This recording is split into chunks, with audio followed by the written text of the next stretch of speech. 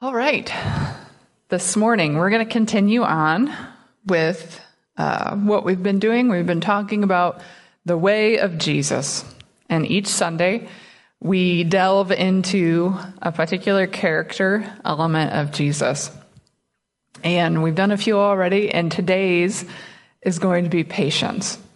So if you need a minute to leave, I'll just pause. I couldn't resist. And you can't hide in the bathroom for the next half hour because you can still hear it in there. So that won't work either. So you're just locked in, or else everyone's going to know that you just don't want to hear it. All right. So we all know how we feel about patience. There's so many things that people say about patience. Don't pray for patience and blah, blah, blah, and all that stuff. All right. We recognize that in the flesh, we are really lacking in our ability to be patient. We recognize that it's a difficult thing to do. And because of that, I feel like we need to get some facts established before I even start really teaching about it, because people have such a reaction to talking about patience. So let's just go over some really basic facts, and it's your job to just accept them. So keep that in mind as we talk about this. Jesus exemplified patience for us. He lived a patient life. I was at a pastor's meeting this past week, and I had a good reminder of something really important about Jesus. Jesus wasn't just patient and compassionate and loving because he's just God. That's not an excuse for you. You can't say, well, of course Jesus was all those things because he's God and that's just easy for him. You're forgetting that Jesus was also fully man.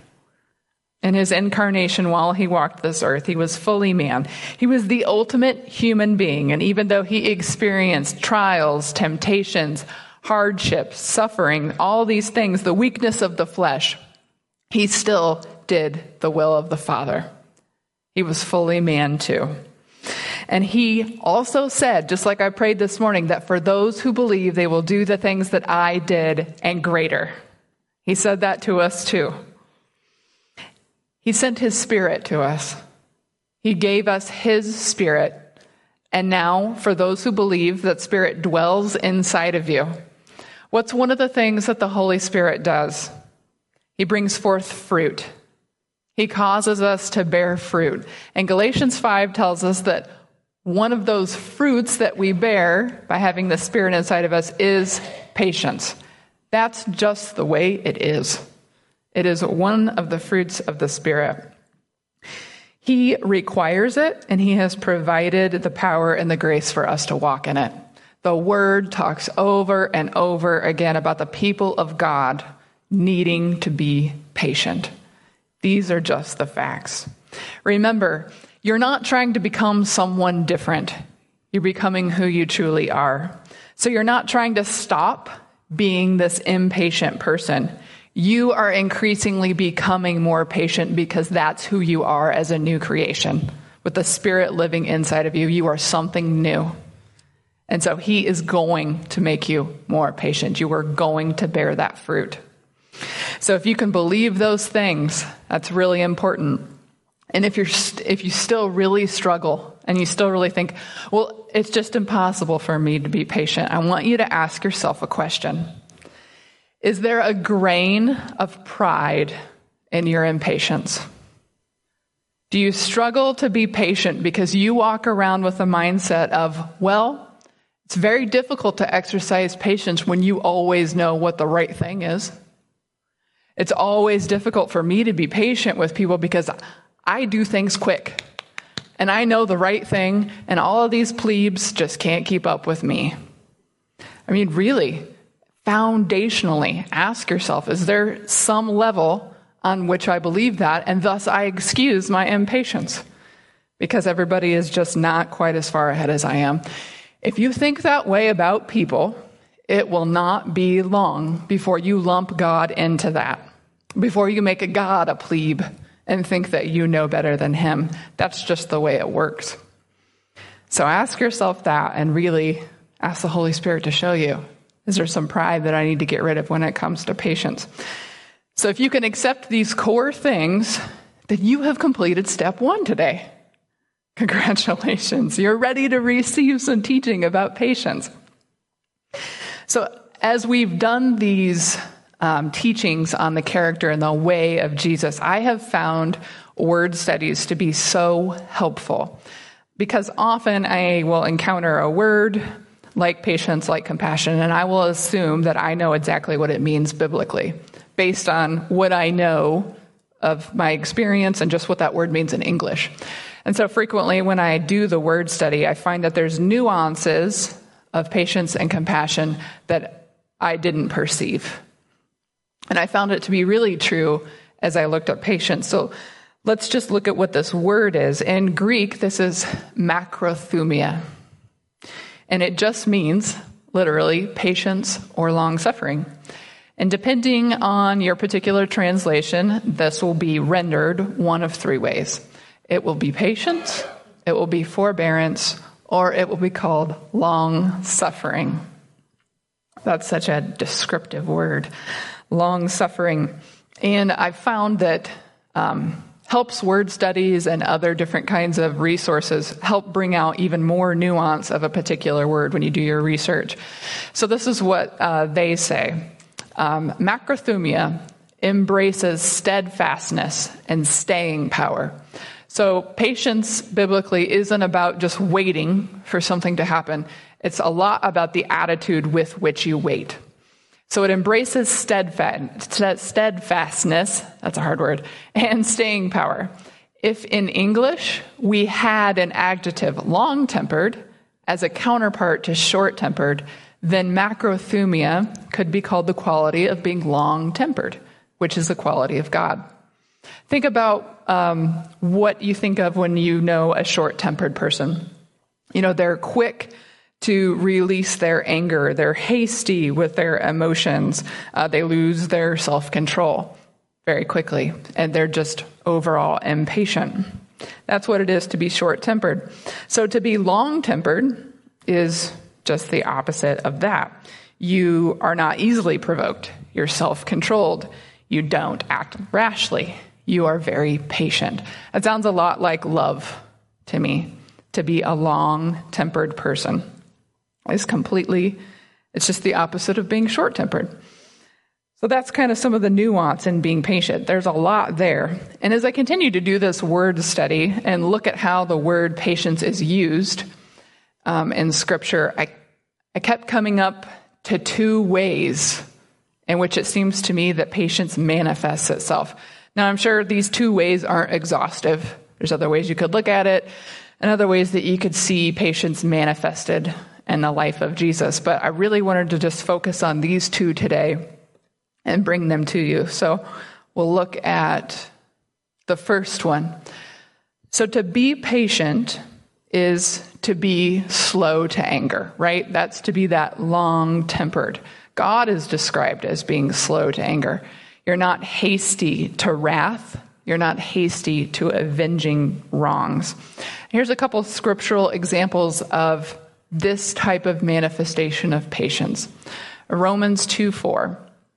Or do you think lightly of the riches of his kindness and restraint and patience, not knowing that the kindness of God leads you to repentance? So while human beings, we are deserving of God's judgment and punishment on the spot. We earn that all the time. But that's not how he does things, right? God is patient with people, and he gives them time to repent because he doesn't want to see anyone perish. God is slow to anger. And that's a concept that's something we talk a lot about in Christian teaching. And then it goes on to talk about that in relation to us, Ephesians 4:1-3. Therefore I, the prisoner of the Lord, urge you to walk in a manner worthy of the calling with which you have been called, with all humility and gentleness, with patience, bearing with one another in love, being diligent to keep the unity of the Spirit in the bond of peace. So Paul encourages us to walk with patience in our relationships with each other. If within the body you're going to be short-tempered with your brothers and sisters, you're going to destroy the bond of peace. You are going to not be keeping the unity of the Spirit if you are just constantly retaliating against every wrong that you perceive with your brothers and sisters. So in that way, we have to be slow to anger. We can't be quick to avenge wrongs that we perceive or that are done to us.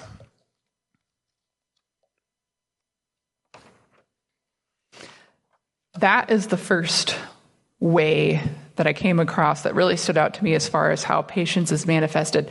And let's look at the second one. To be patient is to endure or to be steadfast, especially in hardships and delays. This is a lot about the way that we wait, like I just mentioned before. A couple scriptural examples of this. Hebrews 6:12. Then you will not be sluggish, but will imitate those who through faith and patience inherit what has been promised.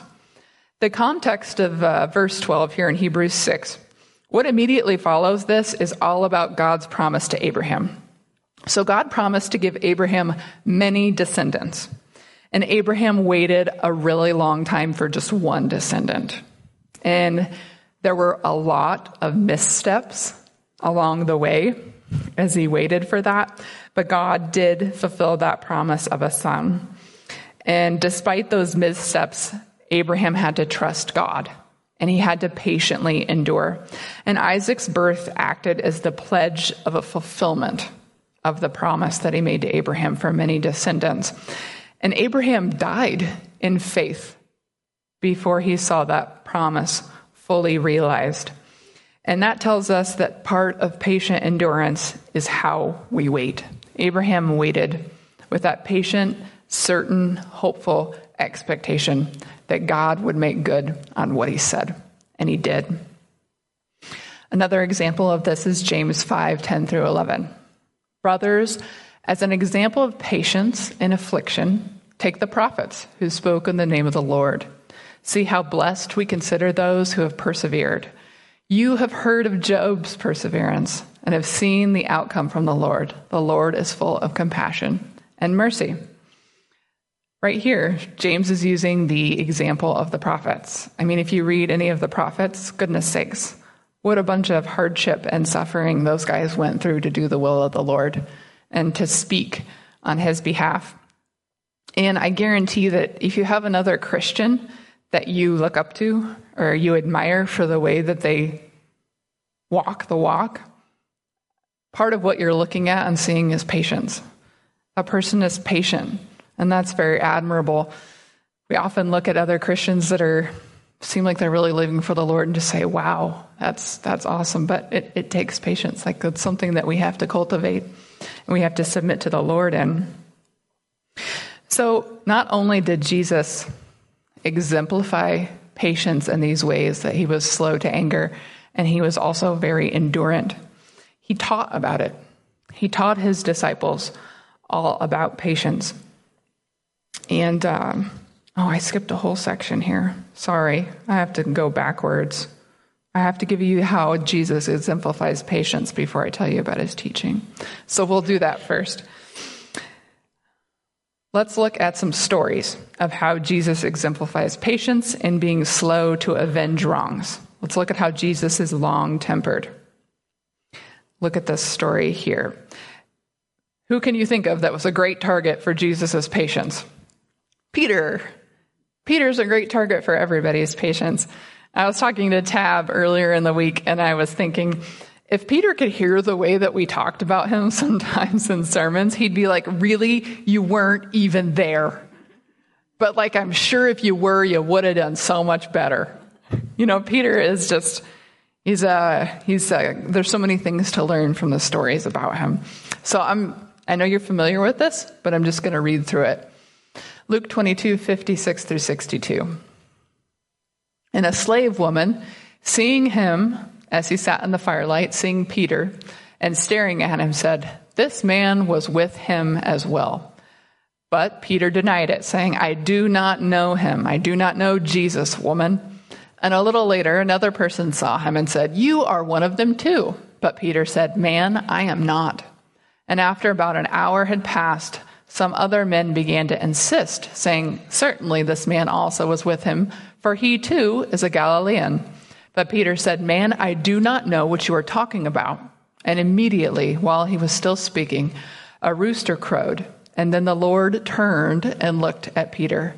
And Peter remembered the word of the Lord, how he had told him, "Before a rooster crows today, you will deny me 3 times." And he went out and wept bitterly. Peter had just told Jesus before this, he had just said, "I won't leave you. Even if I have to die, I am not going to desert you." And Jesus is like, "Well, actually, this is what's going to happen." This had just taken place. Rather than stand by him in Jesus' greatest moments, his darkest moments of earthly struggle, he's being carried away. His darkest moment, man, he could really use a friend right here. What does Peter do? He denies and abandons him. It's horrible. It is so horrible. I'm sure that many of you have gone through difficult circumstances in your life. Probably right now you could quickly recall the darkest season that you've ever been through. And when we tell those kinds of stories, we always think about the people that were there, the people that were there with us in those moments, the people that stood by us, that stuck it out with us. And it's not that they stepped in and they were able to fix all of your difficult circumstances, but it was just the fact that you weren't alone. They didn't leave you alone. Just you knew that they were in your corner, and just that helped you to walk through those horrible, dark moments that you were in. You know those people. Now imagine that instead of being in your corner, instead of having your back, they abandon you. Imagine that they just completely sell you out. That is what Jesus experienced in this moment. He was just completely abandoned. That's what happened to him. And again, he was fully God, but he was fully man. He felt the weight of that betrayal in his darkest moments. It's not like it was no biggie for him because he's God. So it's just everything's easy for him. That's not what it is. He is fully acquainted with the suffering of being betrayed. He knows fully what that's like, and you're never going to experience it deeper than he did. So if you go through that, or if you have been through that, just know that Jesus is acquainted with your suffering. He understands that fully. And what Peter did was so wrong. It was so wrong. Jesus would have been completely justified to say, "What did I just tell you? I just told you that this is what you were going to do. And you wouldn't listen. You weren't even prepared to face the trial. I told you you weren't going to hold up, and you failed just like I thought. And you're not worthy of my fellowship." He would have been completely justified in that, but what does he do? He has great patience. He has great wisdom. He does not immediately avenge that wrong. And God does this deep work of humbling in Peter's heart. It completely changes things for him. And when Jesus is resurrected, he comes back and he reinstates Peter. And the Lord works through him powerfully in the early church to bring about this whole Jesus movement, for it to spring forth. It's an amazing thing. Jesus was so patient with Peter. And there's so many other examples of how he walked in patience with people. I mean, think of Paul, like Jesus and Paul. Paul wasn't with Jesus during like his earthly ministry. But think about that level of patience. Paul was persecuting the early church. It says that he approved of the stoning of Stephen, that he stood there and watched over the garments of the people that were performing that horrific act, martyring the first Christian martyr. And he was certainly worthy of vengeance, like right there on the spot, judgment. But God is patient with him. Jesus is patient with him. And that patience leads Paul to repentance. And then we know what happens in Paul's life after that. It's intense. It's an amazing blessing to everyone who's lived ever since. So not only did Jesus provide us with these examples of how he lived his life with patience, but he also taught about it. And this is the part that I tried to skip forward to. So we'll look at that now. How did Jesus teach his disciples about patience? And this is the parable of the unmerciful servant. There's so much teaching that you can draw out of this parable, and I hadn't really thought of it as one about patience, but the word patience is actually right in it. So let's just go ahead and read through that. For this reason, the kingdom of heaven is like a king who wanted to settle accounts with his slaves. And when he had begun to settle them, one who owed him 10,000 talents was brought to him. But since he did not have the means to repay, his master commanded that he be sold, along with his wife and children and all that he had, and repayment be made. So the slave fell to the ground and prostrated himself before him, saying, "Have patience with me, and I will repay everything." And the master of that slave felt compassion, and he released him and forgave him the debt. But that slave went out and found one of his fellow slaves who owed him 100 denarii. And he seized him and began to choke him, saying, "Pay back what you owe." So his fellow slave fell to the ground and began to plead with him, saying, "Have patience with me, and I will repay you." But he was unwilling, and went and threw him in prison until he would pay back what was owed. So when his fellow slaves saw what had happened, they were deeply grieved, and came and reported to their master all that had happened. Then summoning him, his master said to him, "You wicked slave, I forgave you all that debt because you pleaded with me. Should you not also have had mercy on your fellow slave in the same way that I had mercy on you?" And his master, moved with anger, handed him over to the torturers until he would repay all that was owed him.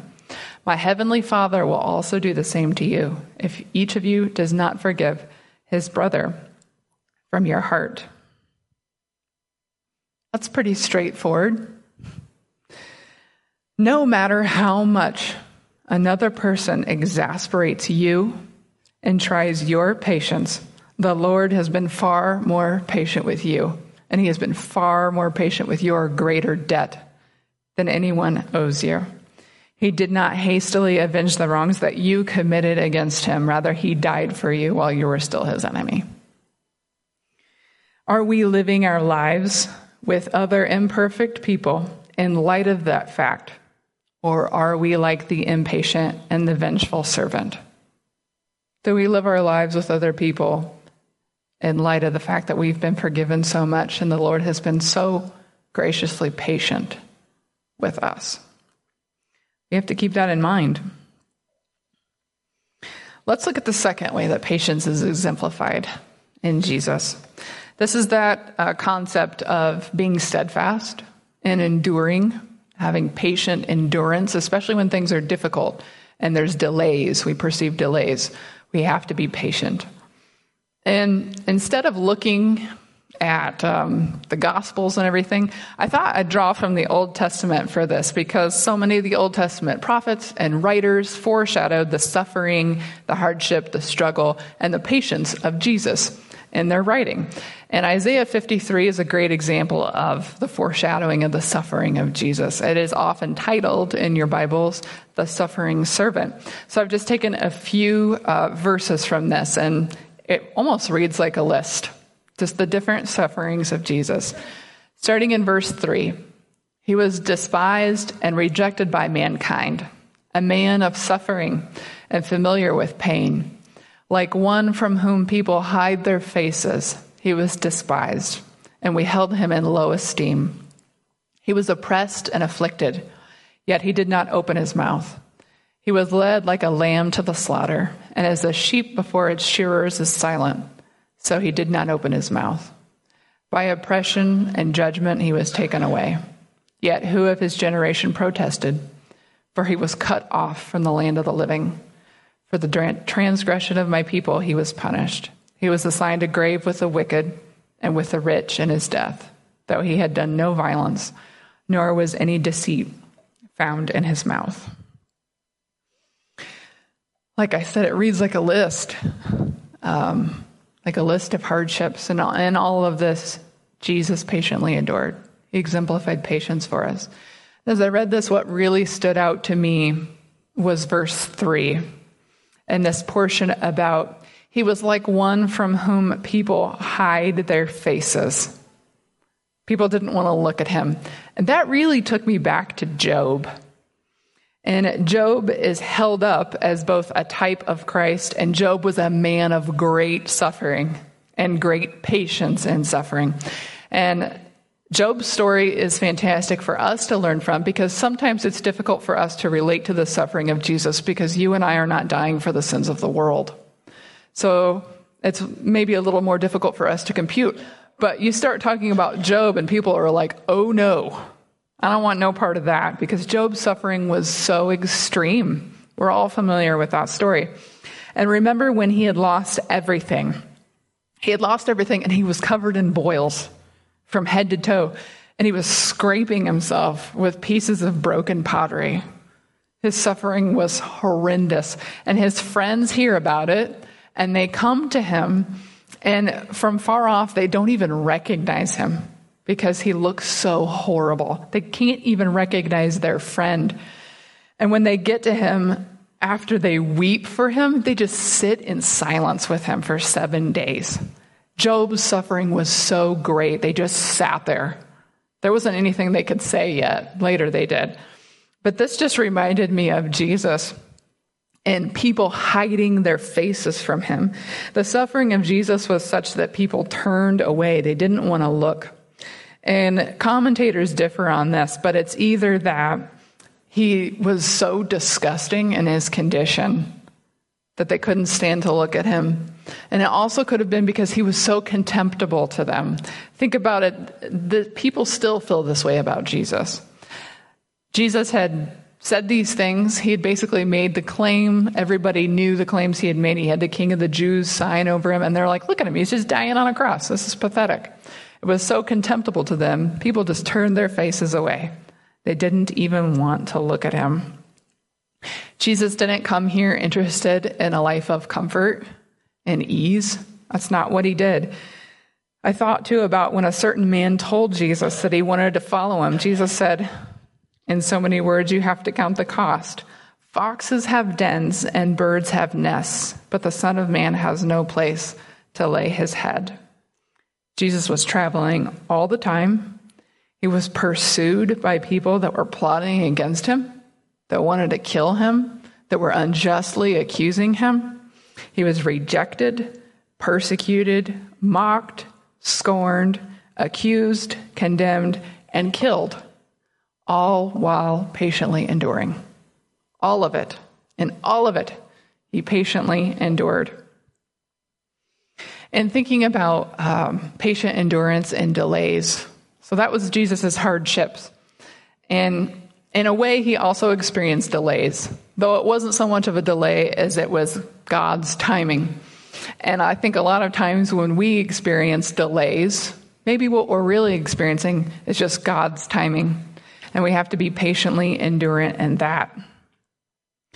Think about Jesus and his kingship. There was so much pressure for him to prove himself in certain ways. When Satan tempted him, he was tempting him at one point to ascend to kingship in his own power. Satan shows him all the kingdoms of the earth and their glory and says, I will give you all of this. You will be king over all of this if you'll just bow down and worship me. The temptation is, you don't need God's timing. I know he said these things and this is your destiny, but how about right now? How about you just do it my way? But Jesus doesn't give in. He overcomes. He patiently endures. And he was also encouraged by people. He was even expected to take the kingship by force, to rise and lead this rebellion and become king of the people. So much so that they were going to make him king by force, and he had to get away from them. And even with that added on top of the other temptation, Jesus didn't give in. He patiently endured. He waited for the timing of God. He was submitted to the will of the Father all the time. He turns down all of that earthly glory, and instead he goes to death on a cross. He goes to this dishonorable death of a criminal, completely unjustly. And there's an important clue to how Jesus was able to patiently endure suffering and temptation, all of these different things. It's in 1 Peter 2. When he was reviled, he did not revile in return. When he suffered, he did not threaten, but he continued entrusting himself to him who judges justly. He always entrusted himself to the Father. Jesus is not reactionary. He's not just walking around reacting to everything that happens to him. His identity is firmly rooted. He knows who his Father is. He knows who he is. He understands reality and what is coming. He understands the plan of the Father, and man, he is on board. He's not just walking around reacting. No matter what he was faced with, his trust was always in the Father's goodness. So rather than seek vengeance or give in to temptation, he's able to rest in perfect patience. So often, when God is leading us to some kind of conclusion, he only shows us one step at a time. He just shows you, like, this is what you need to do next. And often we just don't know what lies beyond that. And that just kills us. Like, it kills our flesh. It's so difficult. We just want to give me the whole plan so I can even say no to it. How hard is this going to be? We want it all laid out. And he's just like, here's the next step. Are you going to trust me? Are you going to entrust yourself to me, the one who judges justly, the one who can see all of it? We've got to trust him. So I guess the question is, as far as application on this, if your belief in Jesus were to make your life difficult in some way, if you were to encounter some sort of hardship because of your belief in Jesus, would you entrust yourself to the one who judges justly and patiently endure? Or would you give in? In our times of greatest difficulty, temptation, persecution, God is always our refuge. There is no better place to turn than him. He's always there for us. We can always hide in him. Those are our two examples that I wanted to talk about today. And just like I did with compassion, I want to do a little conclusion today on what patience is not. So often we have these substitutes for real things that aren't the real thing. So patience is not passivity. That is not what patience is. And I have this little meme, and I'm sure that a lot of you have seen this. This dog is being passive. He's not being patient. If you didn't know that there was a fire going on around him, you might just be like, well, look at that guy. He's like really patient. He's just at peace sitting there, and he's being passive. He's just like letting this thing happen to him, and it is not going to go well for him. He's just passively ignoring all these problems, saying, this is fine, while everything just burns down around him. Patience is not just letting things happen to you. That is passivity. There's going to be times where we need to take action on something. There are times when the Holy Spirit leads us to confront. There are times where we just have to walk forward into the unknown. There's times when we need to confront others. There's times when we need to confront ourselves. We can't be passive on those things. We can't use patience as an excuse for avoiding things that we should deal with. Patience is not a disguise for staying in your comfort zone. That's not what patience is. Think of a farmer. He doesn't just passively sit there and hope that the ground produces a crop, but he does the work. He sows the seed. He cultivates the soil. He fertilizes. He does all of those things. And then he waits patiently because there's some elements of this crop that are out of his control. And he acknowledges that. And that's where the patient endurance comes in. But he's done his bit. He's done the part that he's supposed to do. A good test. I've been thinking about this a lot for myself lately. I think this is so good. If you're not sure whether you're being patient or passive, ask yourself, what fruit has my patience produced? Like, what is coming out of my patient endurance? Am I the dog here? Has everything burned down around me while I've been exercising my patience? Or has my patience brought about life, growth, peace, maturity? That's just a great test. What are we really practicing? Patience or passivity? Just like I said with compassion and with everything else, we have to seek God. We have to seek God for his timing. We have to seek him for his wisdom. And he is so faithful to speak to us, to guide us, to lead us in those things. He just is. Isn't he amazing? Like, he just meets us and gives us what we need. So as we live our lives, we just have to seek him, and he'll be faithful to give us that discernment. Let's pray. Lord, I want to thank you that you have put the deposit of your Spirit inside of us, Lord, that you've made us new, that you've given us the power, the authority, the ability to be increasingly more and more like Jesus. And we just acknowledge that and receive it and submit to you in that, Lord. I pray you would work powerfully in us to glorify yourself, Lord. Please give us discernment. Please give us wisdom and show us where we need to move forward, where we need to confront, where we need to patiently endure and wait for your timing, Lord. We submit to you in whatever you say, and we trust your faithfulness, Lord. In Jesus' name, amen.